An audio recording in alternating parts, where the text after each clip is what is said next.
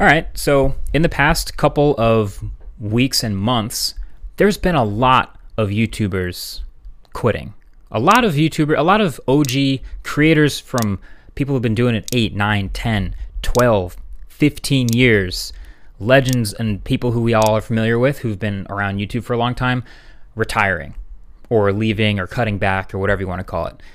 And yeah, I've noticed, and a lot of you guys have asked me for my thoughts or to chime in.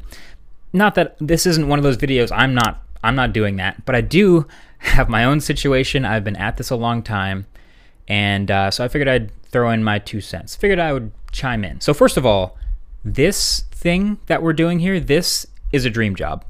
No question about it. Like, we cannot forget that. I think there's a stat, I've referenced it before, but what you ask children of the 2010s and 2020s what they want to be when they grow up, and the most popular answer is YouTuber.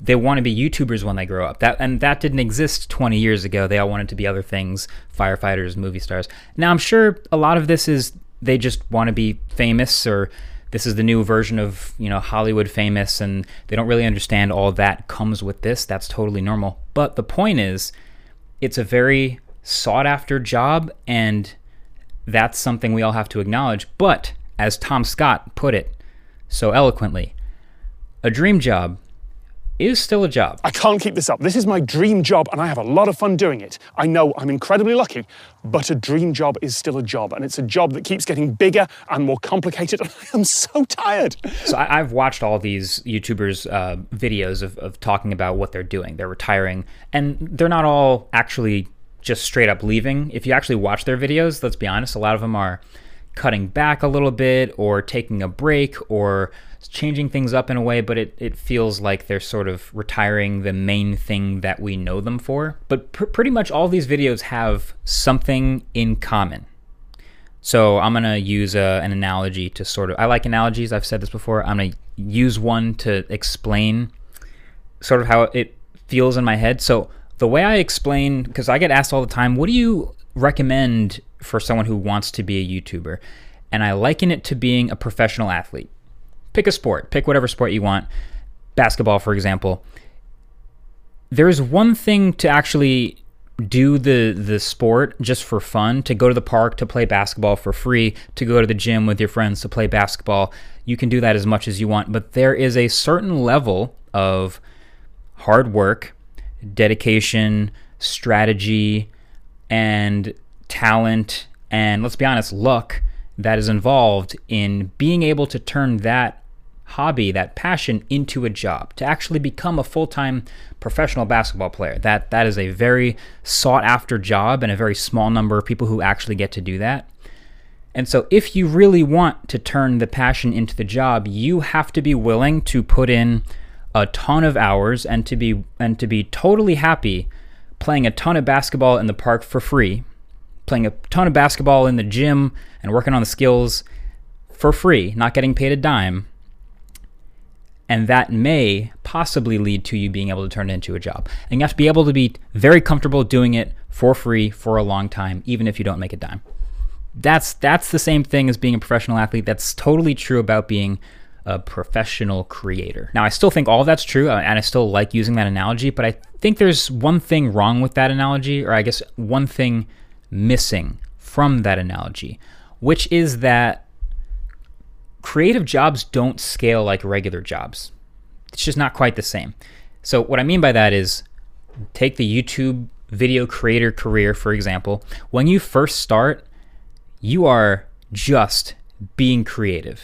Like, that's the whole job. You are making stuff, and that's the fun. So you get to have all kinds of crazy creative ideas. You're getting better and better at making the thing. You get to have a new idea, be inspired by something over here, try new things, and just coming up with all these fun, different ways to make something. And that is what we fall in love with at the beginning. Now, what might happen is, at a certain point, you get your first opportunity to do some larger new thing. And it's super cool that door has been opened because of all the creative work you're putting in. And so it's very tempting and exciting. And so you need to sort of scale up a little bit to be able to address said new opportunities. And so you do that, and it's awesome, and it's an advancement clearly, but now you're spending time on that scaling up and less time on the being creative thing. So like here's a basic example. You're let's say you're a video creator, you're doing your thing, you're getting creative, you're writing, editing, shooting, doing all the fun creative stuff, and then you're making some AdSense revenue as well. So it's a hobby that's making some money. Great. A brand comes along and they offer this super awesome, unique opportunity to go shoot a video that you would like to make in some crazy, fun, unique location, and they'll fly you out and give you that access to be able to make this awesome thing. Sick. Yeah, that's an advancement, and that's something that's unlocked by the creative things you've been doing. And so you do it, but you know, in that process, you now also have to manage the communications with the brand. That's the inbox stuff. You're doing invoicing, and then now it's the accounting and the taxes that come with that, and the negotiation in between, and the travel.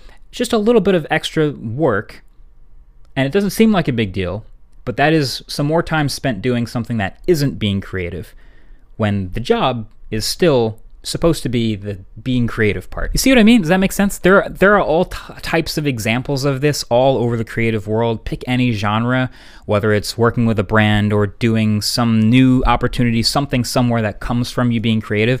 Another very common example is, and I have creator friends all the time that ask, oh, I'd like to hire a team to help with some of this stuff. And that also feels like a natural progression. You're doing so much of this work that you should have some help. You should have a team to help you do that, and you do get the help, but now a lot more of your time is actually spent managing those people and that team, which is taking away from the actual being creative part. So the point is, creative jobs don't scale quite like regular jobs. And this is the thing that I see in a lot of other channels and creators and a lot of the videos I'm watching, which is the more you scale up to address these awesome new opportunities and level up, the less of your job is the original thing that we fell in love with, which is being creative. So how do you avoid that? I don't know. I don't have the answers. I don't think anybody has the answers. That's also part of the fun of this job, as it is relatively new and it didn't exist that long ago, so there is no playbook to step 1, step 2, step 3. Here's how to become a professional video creator in said genre on YouTube.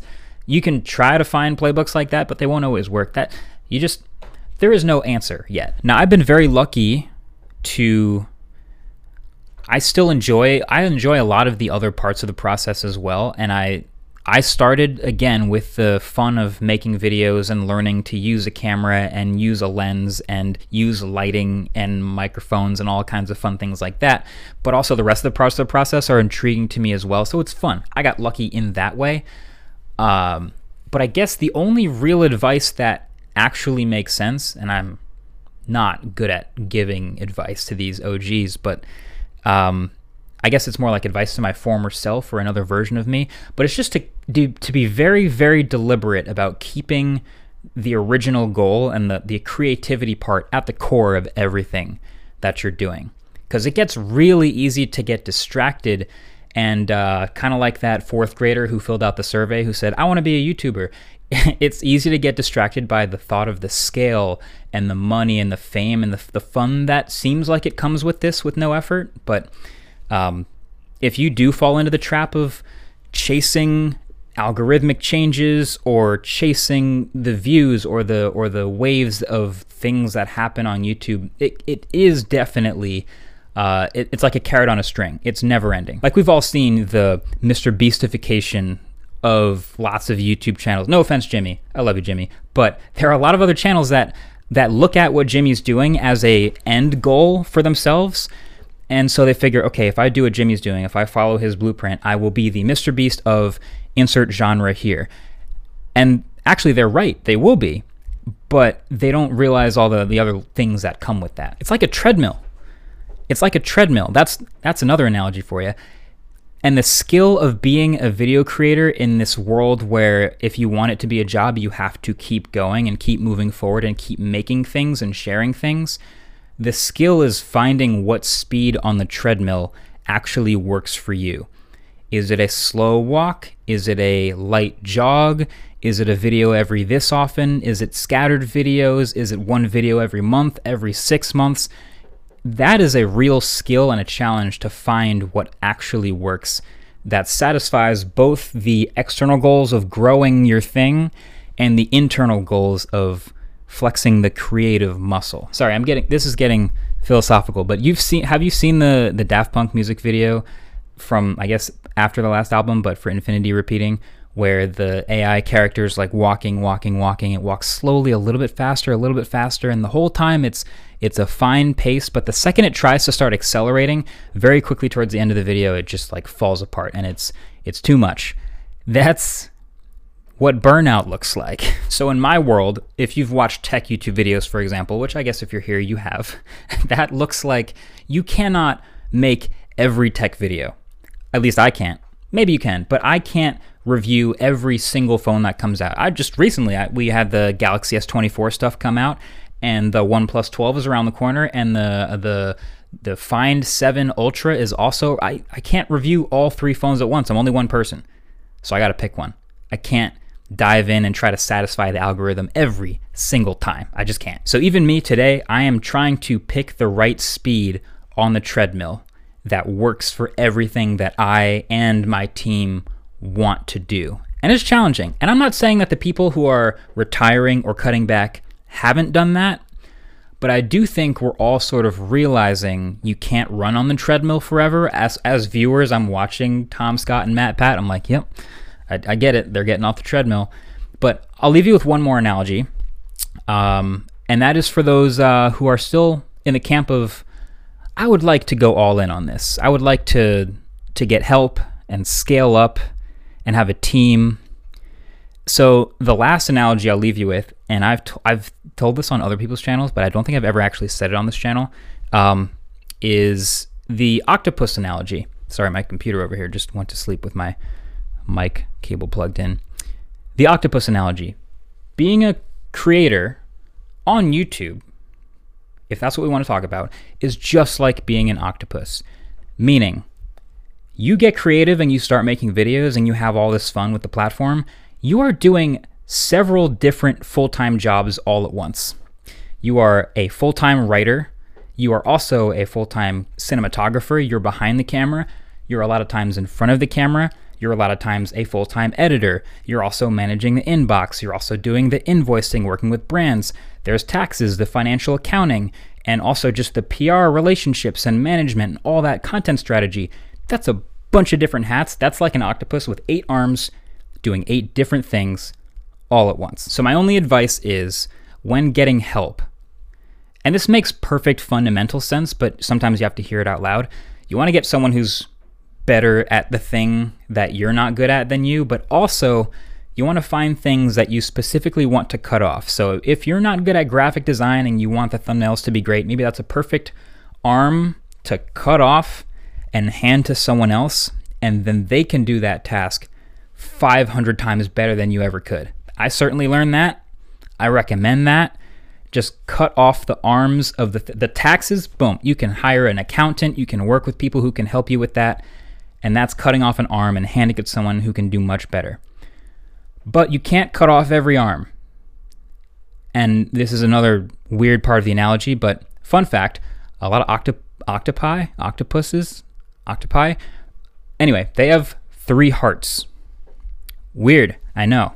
But they can't cut those out. They have some core functions that always stay with them. And if you are a creator, in some way there is a part of the game, there is something that you fell in love with at the beginning, it's really worth figuring out what that is and just keeping that. And it's going to be different for every creator. Maybe for you, it's the cinematography, or the editing, or the writing, or the content strategy, whatever it is. There's going to be parts of it, and there may be several parts that you got to keep. You don't cut that off. And that's my octopus analogy for learning to be a creator. Since there is no playbook, I'm just putting this out there. Learn what those 3 hearts are as early and deliberately as you can, and hopefully you can run on the treadmill with other people who control the other legs. This is a Crazy analogy now, but I think you get the idea. Long story short, I don't think we've seen the end of big YouTubers who've been doing it for a long time retiring or cutting back or whatever. I just think we're seeing them finding their hearts. I think they're, you know, Matt Pat's still doing behind the scenes stuff on his channel. Tom Scott still doing his podcast. Watch the other videos and you'll see them sort of delineating between the outside and the inside internal motivation. And that's why I think it's important. So that's my 2 cents, and I just wanted to get out there for this video. That's all I wrote down. That's all I want to say. If you ever get to live the dream, be very deliberate about it. This is a weird video. Okay, we'll see if I put this up. Thanks for watching. Catch you guys in the next one. Peace.